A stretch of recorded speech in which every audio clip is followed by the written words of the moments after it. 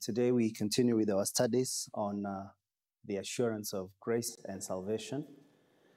And you remember last week we dealt with a number of things regarding assurance. We began by asking the question, what causes lack of assurance? And we saw a number of things. I need the microphone, so if you could pass it around. So who can tell us very briefly what are some of the causes of lack of assurance of salvation? And then after that, we dealt with the possibility, which is what we are picking up on this morning. But first, let's turn to the Lord in prayer. Our Father and our God, we praise your name this morning for your loving kindness and mercy. We thank you, dear Lord, that Christ Jesus, your Son, saved us from our sins. He redeemed us from all lawlessness, from the futile ways inherited from our forefathers, not with perishable things such as silver or gold, but with the precious blood of Christ, like that of a lamb without spot or blemish. So we praise your name this morning, Lord, for you have also given us your Spirit, who indwells us, and who is the seal to guarantee our inheritance, who sanctifies us, and who continues to work in us so that we are more and more assured as the Spirit bears witness with our spirits that we are children of God. So we pray that, Lord, that this time together would be a blessed hour. We would learn from your word. We would be more assured, and we would see the fruit that come out of it. Please hear us, bless us, Lord, for we pray this in Christ's name. Amen. All right, so do we have the microphones ready? What are some of the causes of lack of assurance for those who were here last Sunday? Yes, Arnold? We had erroneous doctrine. Sorry? Erroneous doctrine. Erroneous doctrines, yes.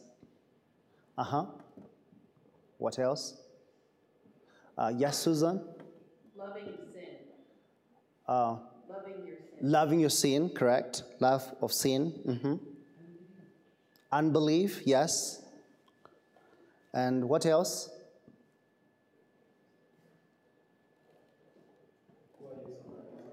Yes. Where there is failure or poor use of the means of grace, that will contribute further to lack of assurance of grace and salvation. Then I also pointed out to you that assurance is possible. And we began by realizing that there is a danger of a false assurance. And we saw that there are many types of those who fall into false assurance, because that's the other extreme where people completely lack assurance. And what are some of the types of those who fall into false assurance?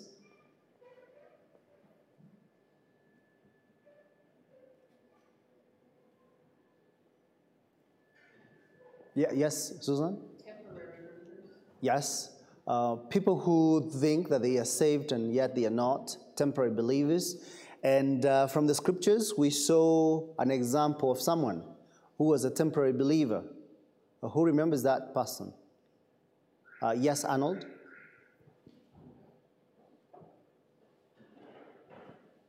Simon the magician. Yes, Simon Magus. The Bible says that he believed and he was even baptized, and he continued with Philip. But we saw that he was a temporary believer, and so his assurance was really nothing. Another type of people who may have false assurance.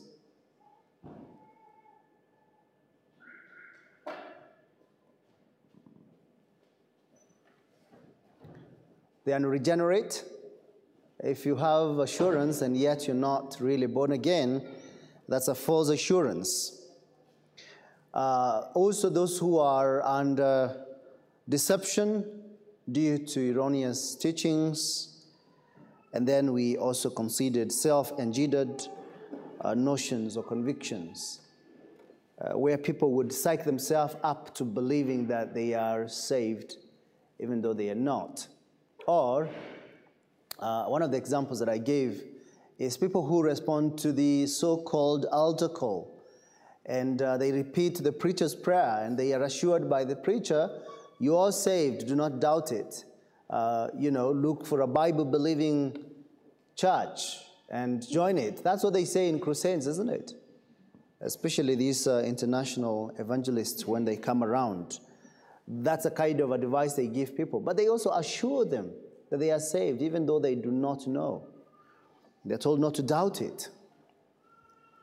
Now, this morning, then, we want to pursue further the possibility of true assurance.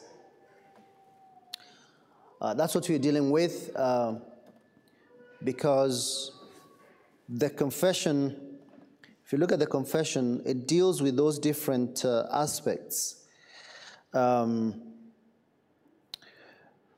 It says, although temporary believers and other unregenerate persons may be deceived by erroneous self-engendered notions into thinking that they are in God's favor, in a state of salvation, false and perishable hopes indeed. Yet, listen to this, all who truly believe in the Lord Jesus Christ and love him in sincerity, endeavoring to conduct themselves in all good conscience according to his will, may in this life be certainly assured that they are in a state of grace. They may rejoice in hope of the glory of God, knowing that such a hope will never put them to shame. Yet those who truly believe in the Lord Jesus Christ and love him in sincerity, endeavoring to conduct themselves in all good conscience according to his will. So that's the character of those who may have true assurance. Number one, they truly believe in the Lord Jesus Christ. Number two, their relationship with the Lord is described in terms of love. They love him. That is, they love the Lord Jesus Christ in sincerity. And thirdly, they are endeavoring to conduct themselves in all good conscience according to his will. So let's deal with each one of them.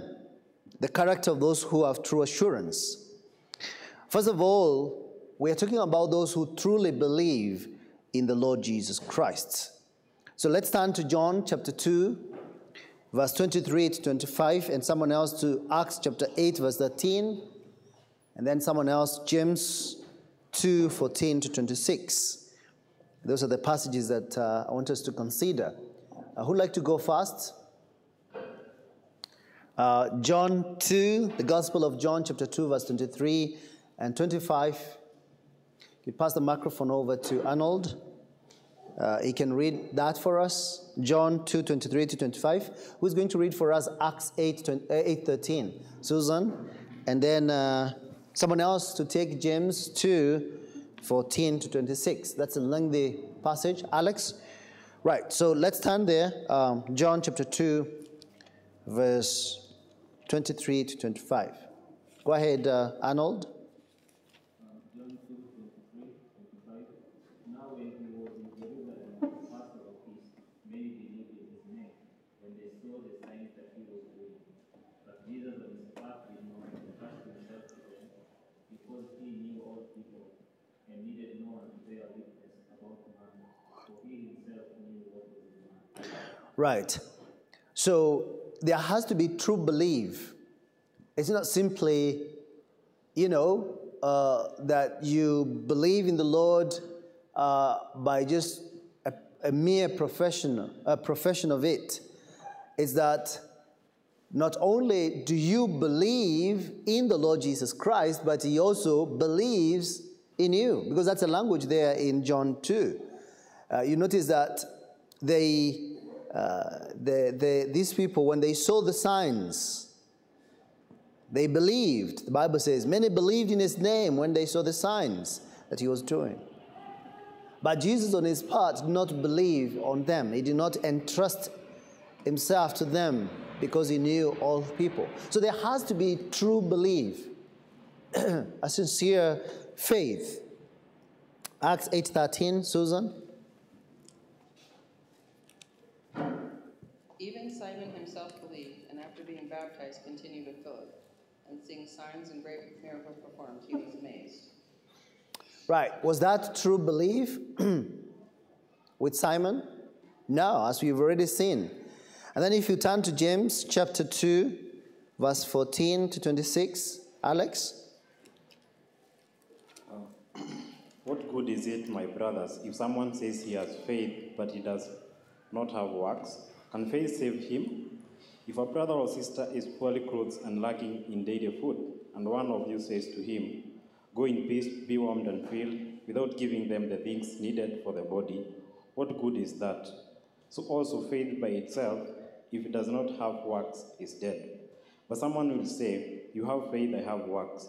Show me your faith apart from your works, and I will show you my faith by my works.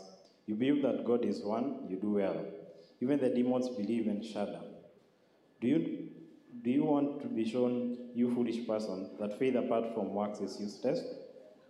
Was not Abraham our father justified by works when he offered up his son Isaac on the altar? You see that faith was active along with his works, and faith was completed by his works. And the scripture was fulfilled that says, Abraham believed God, and it was counted to him as righteousness, and he was called a friend of God. You see that person is justified by works and not by faith alone. And in the same way, was not also Rahab the prostitute justified by the works when he received the messengers and sent them out by another way? For as the body apart from the spirit is dead, also faith apart from works is dead. Thank you. So to truly believe in the Lord Jesus Christ, there must be a good knowledge, there must be full trust and confidence that the gospel promises are true for me. So we believe in Christ, for he's the only mediator between God and man. He's the only way, the only truth, the only life. And no one can get to the Father except through him. He's the only name given under heaven by which men must be saved. So this faith in Jesus Christ, which is, so we are justified or we are saved by faith alone, in Christ alone. But this justifying faith is never alone. It is always accompanied by good works as the evidence that you have truly believed in Jesus Christ. And that's what James is describing there. It must be accompanied by such graces of faith as love and good works. So it's not that we are saved by faith plus good works. No, we are saved by faith alone. But having that faith alone in Christ alone will evidence itself. It will produce fruit. And that fruit then is the fruit of good works. It's a grace of good works and love. So then if one says that he is saved, that he believes, and he sees his brother in need, and he does not help, that's not faith. Faith must be accompanied by good works to prove that you're truly saved. And you need to understand that very well. Because people tend to pit Paul against James, and yet James is writing to brothers. He keeps on saying that. That's what he says there in chapter 2, verse 1. My brothers. He says that in verse 14. What good is it, my brothers? And you can see the examples being given are examples of Abraham and Rahab after they had believed. So, while we are saved by faith alone, apart from the works of the law, yet this saving faith is never alone, but it is accompanied by good works, otherwise it is dead. And dead faith cannot save anyone. That's the first thing. That's the first character of those who are indeed, those who have true assurance. They truly believe in the Lord Jesus. And then secondly, their relationship with the Lord is that they love Him. They love Christ in sincerity. They love Christ in sincerity. You know, there is a professed love which is not a sincere one. And John talks about it in 1 John chapter 4, verse 20. If anyone does not love the Lord, the Bible says in 1 Corinthians chapter 16, verse 22, if anyone does not love the Lord, let him be accursed. So faith works in love. Love for the Lord. And so you love the Lord your God with all your heart, all your soul, all your mind, all your strength. And your neighbor, you love your neighbor as yourself. So that's what we're talking about. You sincerely love Christ. And if you love Christ, will you not love His bride, the church? Christ loved the church, and so should you. And then thirdly and finally, the character of those who have true assurance is that they are endeavoring to conduct themselves in all good conscience according to His will.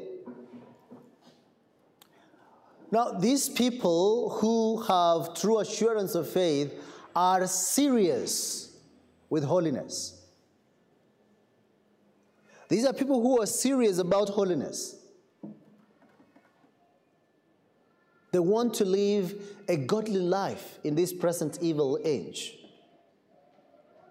For we know that, as Paul writes to Titus, for the grace of God has appeared, bringing salvation to all people, teaching us to say no to ungodliness and training us to renounce all worldly passions. So please, Christians are people who pursue holiness. Paul lived in good conscience before God and before men, as he testifies. And very quickly, I want us to turn to look at those areas where Paul says very explicitly how he lived with his conscience. Acts chapter 23, verse 1. Who's going to read that for us? Acts 23, verse 1. Looking for someone else who has not read. Edward, Megan, pass the microphone right next to you, Wilberforce. Who else? Unlike 24, verse 16. Acts 24, verse 16. You can give it to Tito, and then pass on the microphone to, after Tito, get to 2 Corinthians 1:16. That would be to Alex. And then finally, I need one more person.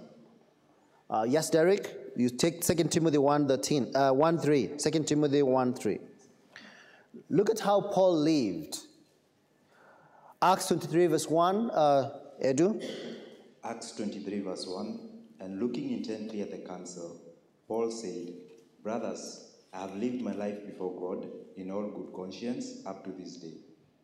Can you say that with Paul? Are you able to say that? I have lived my life before God in all good conscience up to this day. That's what we should endeavor to be and to live. If you're constantly having your conscience pricked by sin, you know that there are sins that you're doing, then you end up with a seared conscience. That's about the worst thing that you can have. Acts 24, verse 16. Listen to Paul again. Go ahead, Tito. So I always take pains to have a clear conscience towards both God and man. Right. So I always take pains to have a clear conscience towards both God and man. This is Paul. It's good to have a good conscience. It's not enough to have a good conscience only before God and not before man. Yes, you can have the right theology of coram Deo, that you live in the presence of God, but obviously people may not know what's going on in your heart. But it's necessary to have a good conscience before God, both God and man. And then Alex, read for us 2 Corinthians 1:16. 2 Corinthians 1:16. That is to pass your way into Macedonia, and again from Macedonia to come to you, and by you to be helped on my journey to Judea. I'll keep reading. Therefore, I was not vacillating when I intended to do this, was I? Or what I purpose, do I purpose according to the flesh, so that with me there will be yes, yes and no, no at the same time. But as God is faithful, our word to you is not yes and no. For the Son of God, Christ Jesus, who was preached among you by us, by me, and Silvanus and Timothy, was that yes, was not yes and no, but yes in him. Yes. Thank you. So you see, then when you say yes, your yes must be yes and your no must no. And that's what the Lord taught in the Sermon on the Mount, and that's what James picks up. In James chapter 5 verse 12, he deals with oaths. And he says, let your yes be yes and your no, no. Anything more than that is from the evil one. So when you make a promise, I will be there at 10. This is where Kenyans need to be biblical, need to be true Christians. I'll be there at 10. At 10:12, no one stand up and no communication. That's very frustrating, especially if you're on the receiving end. I don't think it's very frustrating when you're late. Because if it was so frustrating if when you're late, then you would not be late next time. But brethren, we need to be people who say yes and keep to that. Anything less than that is from the evil one. We have to live in all good conscience before God and before men. 2 Timothy 1:3. Derek. I thank God, whom I serve, as did my ancestors, with a clear conscience, as I remember you constantly in my prayers, night and day. Right. So this is someone who is dying, and he insists that he seeks to live with a clear conscience, with a clear conscience. So that's a character of those who may have true assurance. They truly believe in the Lord Jesus Christ. They love the Lord Jesus Christ in sincerity, and they endeavor to conduct themselves in all good conscience according to the will of God. So if you're not going to have that kind of a character, then assurance will be a mirage, because your conscience would either be accusing you or excusing you.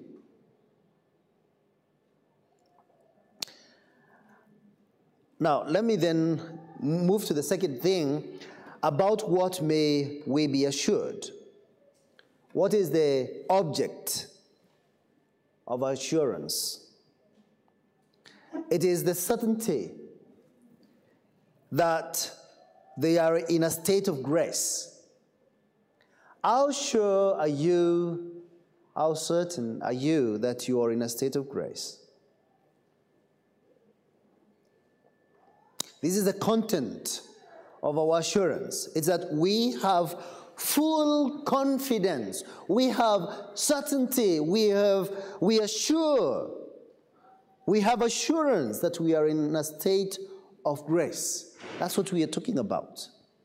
We know that we rest on the love of God the Father, in which He loved us in the Beloved before the foundation of the world. We know and fully trust in the atoning sacrifice of Jesus Christ. And we are fully assured of the indwelling Spirit, the indwelling of the Spirit, and His continuing work of grace, work of sanctification, and that He is our helper and comforter. He never leaves us, and He makes sure to get us to glory. So this is what you're talking about. We are in a state of grace. To be in a state of grace is to know that it is not that we've done enough good works for God to smile and say, yeah, you deserve salvation. It's not that, because no one does. It's not that we've done enough good works to be rewarded with salvation. We don't boast in ourselves. We don't boast in the arm of flesh. We put no confidence in the flesh, as Paul says to the Philippians. We don't rest on any human merit, but on Christ, on grace. We are confident that God has begun to deal with us graciously in His Son, in Christ. And because it is grace, He will continue with it. Grace will not run out. He will continue to show grace to us until glory.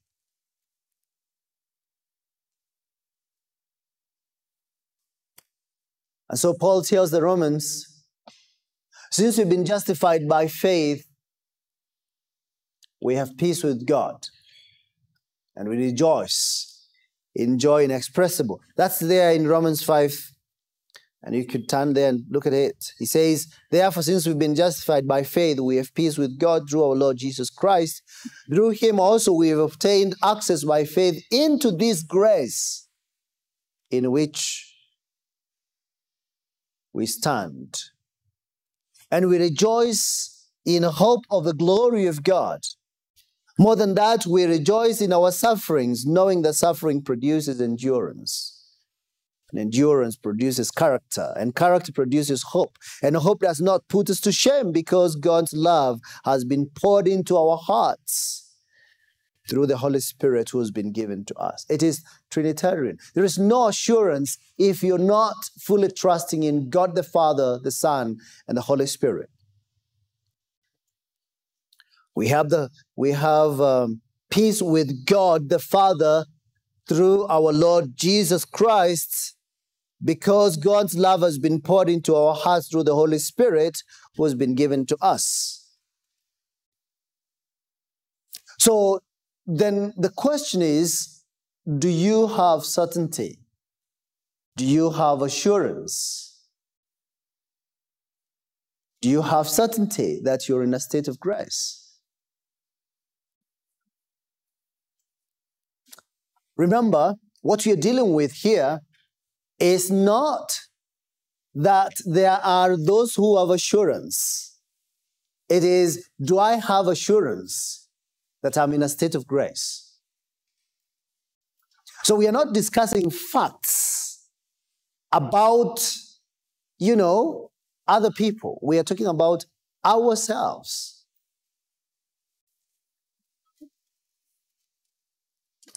And so what we're going to do then is I want to ask you,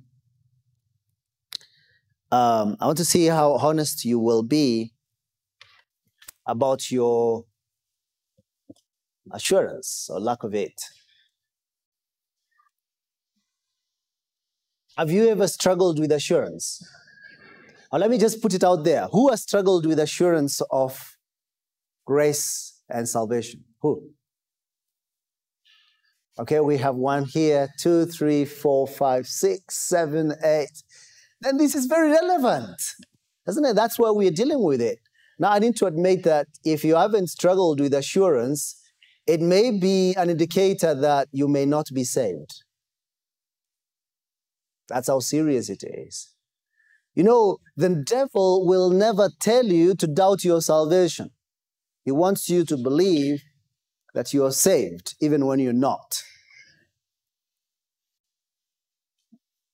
The devil wants you to be in that state where you you psych yourself up, whether through a preacher or yourself, and really you think, I'm fine. I'm fine. Even when you fall into sin, I'm fine. But that's not the way to live our Christian lives. So there has to be an aspect of struggling with the assurance that you're in a state of grace. Because you see, when a true child of God sins, he's going to be vexed by that sin. Your soul will be disturbed.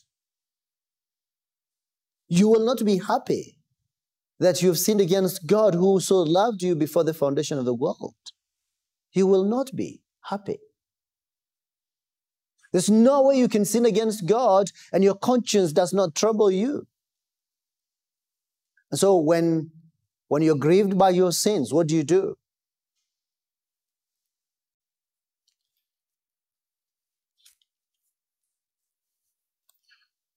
Paul talks about grief for sin. In 2 Corinthians 7, he says, for even if I made you grieve with my letter, I do not regret it. Though I did regret it, for I see that the letter grieved you, though only for a while. As it is, I rejoice. I rejoice.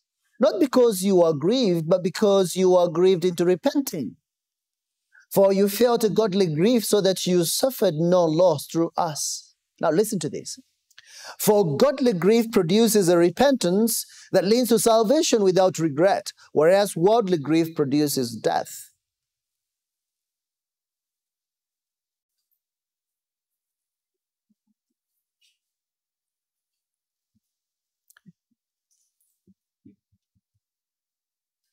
I've been in trouble with many people multiple times when I've rebuked someone for living in sin. And the world in which we live in, if you call out sin openly, you are accused of playing holier than thou, isn't it? Holier than thou, that's an accusation that constantly comes. And sometimes people would say that you are putting them in a state of depression and anxiety. You are troubling them. And so, some preachers try not to mention people's sins when they come to church because they don't want to vex them. But see what Paul did here. He wrote them a letter that was very, very fiery. It was hot. And when they read it, they all were very anxious and worried about their souls. They were grieved. And Paul says, I rejoiced. Well, I didn't rejoice that these guys were so grieved. That's not what I was rejoicing about. But I was rejoicing that when they got my admonition through the letter, they were grieved as to repent. And so many times you find that people, when you go to admonish someone, they very quickly pick up a problem with the way you did it, the manner, the method. They don't deal with the content. They say, you see, he came to me and he was so unloving. He was very harsh. Okay, he may have been very harsh, but do you deal with your sin?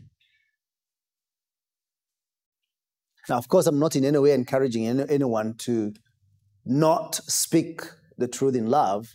Of course, we all must speak the truth in love. But it's not so much, usually it's not so much how you speak, really. It's a content of what you're bringing. They don't want you to mention what they've done. Anyway, so that's the character of those who have true assurance. They truly believe in the Lord Jesus Christ. and love the Lord and endeavor to conduct themselves in all good conscience, and they are assured that they are in a state of grace. Now, what's the fruit of such assurance? What's the fruit of such assurance? What do you think comes with you very, very confident of being in a state of grace? Is there anything that does to you as a person? Yes? What is it? Microphones? What do you think is the fruit of assurance? Anyone? Okay, let me ask the question then in a different way. Would you want to be assured of being in a state of grace? Yes? Would you want to be assured of salvation? Yes. Why? What do you hope to get out of it? Peace? Right? That's what we read in Romans 5, 1 and 2. Since you've been justified by faith, we have peace with God. So you're reconciled with God. There is no condemnation for those who are in Christ Jesus. But not only peace with God, the peace of reconciliation, or the peace that comes out of salvation, but you also have peace of God. Those are two different things. Peace with God is that you're reconciled with God. Peace of God is that you are not anxious. And so Paul tells the Philippians, be anxious of nothing, but in everything by prayer and supplication with thanksgiving, make your request known to God. And then, peace of God that surpasses all understanding shall guard your heart and your mind in Christ Jesus. So you have peace. What does peace come with? When you're at peace, what else? Is there anything else that comes with this peace and comfort? Yes? Faith? Well, faith, we are not dealing with the fruit. I would say faith is a root. We're talking about the fruit, the outcome of this assurance. Faith is what leads to assurance. That's the foundation. But then now that you have assurance, what would you get out of it? What would you eat out of that tree? Yes? Joy. Why joy? And again, it's there in Romans 5. Because we have peace with God, it goes on to say that we rejoice. It says we rejoice in hope of the glory of God. And more than that, we also rejoice in sufferings. The joy there is double-sided. It's joy in hope of the glory of God. And then more than that, we rejoice in our sufferings. Why does he say more than that? You would think that joy, rejoicing in hope of the glory of God is a greater thing. But it's not as conspicuous as rejoicing in our sufferings.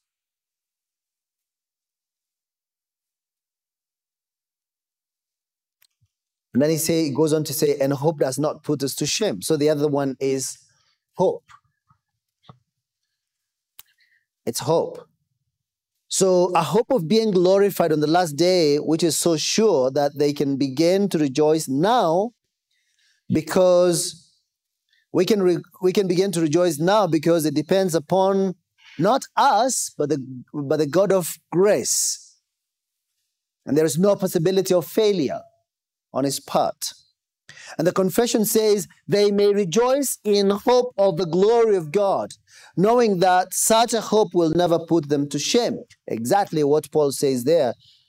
And this hope does not put us to shame, Romans 5:5, because God's love has been poured into our hearts through the Holy Spirit who has been given to us.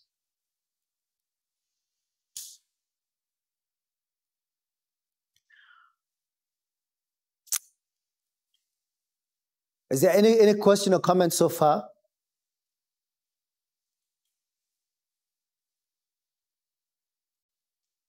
All right. If not, then we'll move to the second aspect of assurance.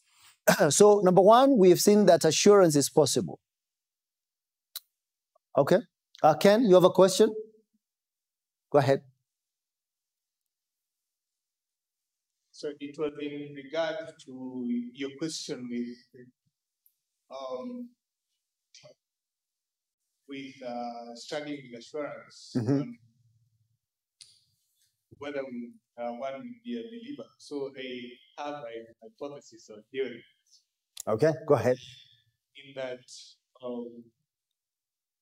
depending on based on how to meet or looked about it, in the sense that with different Christians with whom I've interacted with, especially those who have struggled with assurance, okay, mostly it's,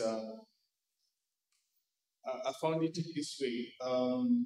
For those who have been brought up in proper Christian homes and then became a Christian, it has been their life all, so that at times it may be confusing at their point of conversion, so that the struggle would come because that has been their way of life since the beginning. And then for one who became a Christian in their later years, especially for who,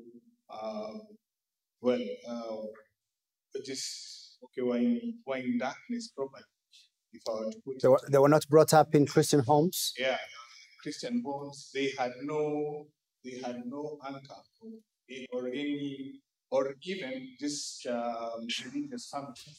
It was a proper change in their lives, like when they encountered the gospel, so that there was a very, very big difference from what they were and what they are now. Yeah. There would be that struggle, yes, sin, but usually the assurance was more solid, as it were. Yeah, I think there is some truth in that if you've been brought up in a Christian home, the certainty that something radical has happened is not very obvious to children who've been brought up in a Christian home. My own daughter Ruth has been really struggling in that area. So she professed faith, but then there are times when she would just not be sure that she is truly converted. But then if there was a radical transformation, like for my case, I wasn't even going to church, and for many years I didn't go to church. But then this particular Sunday morning, I decided to go look for a friend who could only be found at a particular church, with no desire to go to church, really. Just go look for my friend and tell him that there is a job somewhere that if he is interested, he can apply. That's what took me to church. And I was not planning to go in. I was going to wait for him at the notice board, as he had said. Now, it began drizzling and a bit uncomfortable, and I thought I'll just go in. But I had my own mind, my own understanding of what Christians were and did, and my fallen understanding was that all Christians were hypocrites, and there was no point in wasting my time in hypocrisy. So anyway, when I went in, I thought, they don't look like hypocrites, and the word of God was preached. I had the gospel, and the Lord saved me, and it was a very radical transformation. I was aware. The Lord helped me to see the darkness of my heart, the pride, the sin that I was living in. And when I called upon the name of the Lord for salvation, at that very moment, the Lord gave me such peace that I could see that, no, this is not the same person. that I was. And so when I walked out, I wanted to go and tell my unbelieving friends, I have become a Christian. I've been saved. And all this time, they, when I said that, they were like, "You were not a Muslim, were you?" They didn't quite understand that something radical had happened. And so from that moment, I would say it was easier for me to identify with that transformation because I had not lived like that. So there is some truth there. But then even for both cases, I would say those who are truly converted, they would still need to constantly examine themselves. And when we examine ourselves, we'd constantly see our flaws, our failures. We probe our thoughts, our attitudes, even before we come to our words and our deeds. And we know that there is something we need to change. There is something that needs to change in our lives. And that does not give us peace as such. It does trouble us. How can I be a Christian and I have such propensity to lying? How can I be a Christian and I so easily covet? And that's what Paul talks about there in Romans 7. He says, he speaks about the way the flesh in him, the passions of the flesh are excited in him so that he does things that he shouldn't do. Yes, Tito?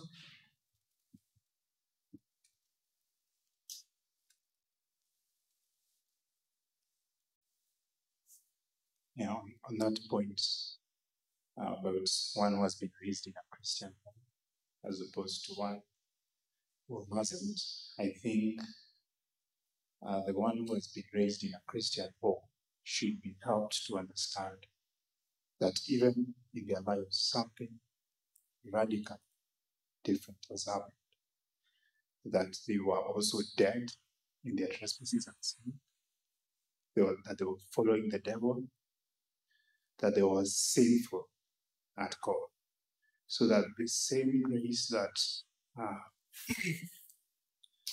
powerfully worked in this other person who was not raised in a Christian home is still that same grace that has worked in the life of this who has been raised in the Christian home, so that there, out of that, there is that trust in Christ Jesus. Yeah. For both of them. It's not a different salvation that was given. True. To the one who is not raised in Christ. Yeah. Yeah, the way I see it, yes, you're right. The way I see it is that those who've been brought up in a Christian home have had their consciences constantly washed by the water of the word. And so their consciences are more sensitive to sin than those who have not been raised up in a Christian home. If you've been raised up in a Christian home, it could be that cursing was the order of the day. But if you were raised in a Christian home, that could not be allowed. And so over the years, the conscience becomes fairly clear. So when the light of the gospel dawns, there is not much darkness to wash, as it were, with the conscience. But the conscience is very, very sensitive to the things of God, very sensitive to sin. And that's what then contributes to that sensitivity and even leading to an aspect of more uncertainty with assurance. But eventually, with growth, as they grow in grace, they would completely rely on Christ and his finished work on the cross and rest on his merit only. But at the earliest stage of life, that lack of assurance is common. But then you would see that later on in life, they would be more assured as they grow spiritually than those others, because the foundation was already laid well. And so that's an encouragement to you parents to Teach your children the Word of God daily. As you feed them, as you feed their bodies that will eventually die, make sure to feed their souls. Bring the Word of God to them. By all means, catechize them. Give them those doses of truth daily, so that like Eunice and Lois, to Timothy, that faith which dwells in you would also be translated to your children. Another comment? Susan?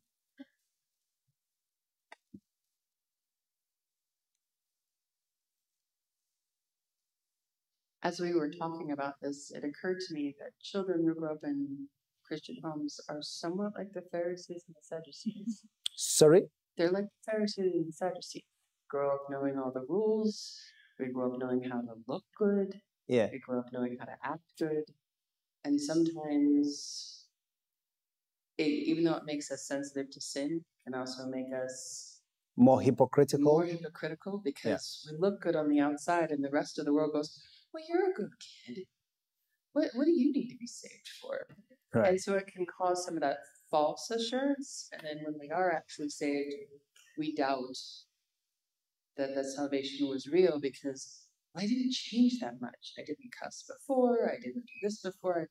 And so some of the things that someone who went through a radical transformation goes through are more subtle and harder to see from the outside for someone who was grown up in the church. So I think the thing that we need to make sure we're teaching our children as we go through the catechism is to really help our children see that the little things are just as bad to God as the big things. And it doesn't matter if the only thing you ever did was talk back to mommy. Mm-hmm.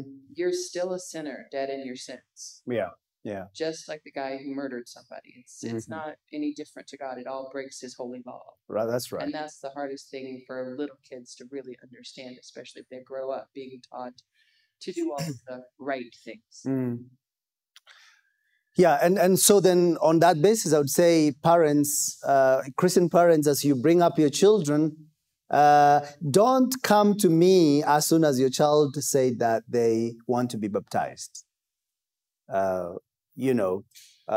Probe it further and consider their profession more keenly. Sometimes parents can be very unwise because of their eagerness to see their children saved and because of their constant prayer for them to be saved, which is good. Then you're praying. As soon as the child says, Daddy, I believe that I'm now saved. Oh, then we'll go and talk with the pastor and have you baptized. Please don't do that. They can very easily be deceived. And so it's not going to go away. Because some parents have this fear that, well, if you don't strike when the iron is hot, then it might be cold. No, please. If the work of grace has been done in their heart by God, it's not going to disappear. They cannot be discouraged away from salvation. They cannot be. So even though my daughter professed faith last year, actually ahead of Asaph,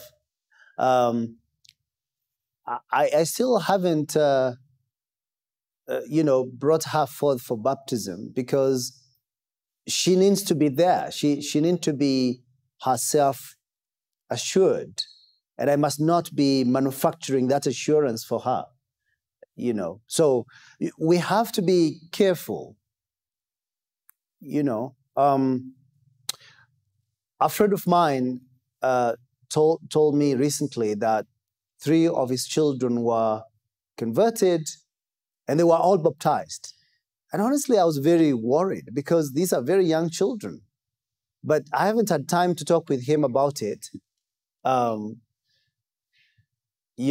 I'm not their pastor, but still, I'm wondering, 3 children, all just about the same age, profess faith all at the same time, and then they are all baptized all at the same time. I'm not so sure about that. So we need to be very careful there. Any other comment? Yes, Arnold, is there a question online?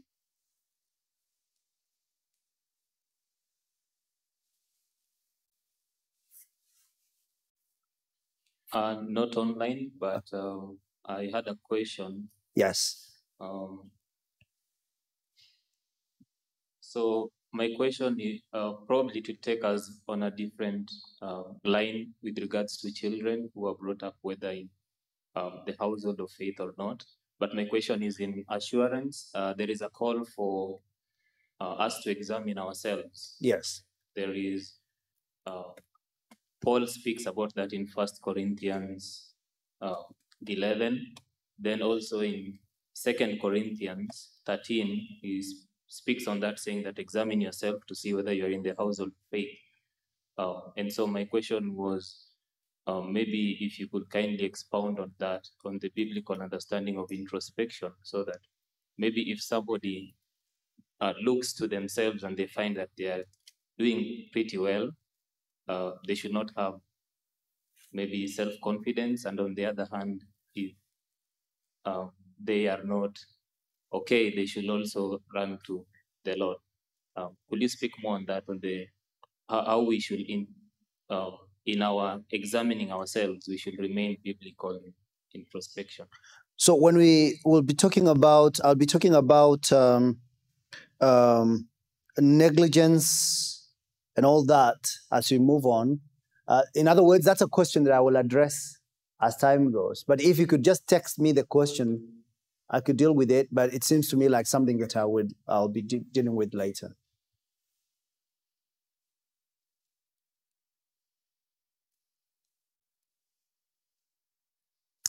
All right. I thought that we would go to the next aspect, that assurance is infallible, but it's already 10. So let's just leave it there. Then we can pick it up from there next Sunday. Lord, we thank you so much for your goodness to us. We thank you that, Lord, we can indeed have assurance, be convinced and be certain of your working of grace in us. And this is something that we desire, and this is something that we pray for. The Lord, more and more, each one of us will be assured that we are truly saved if we're indeed saved. Help us now as we gather for worship later in an hour's time. Continue to tune our hearts to sing your praise, and help us to live for your glory in holiness, godliness. And this we pray in Christ's name. Amen.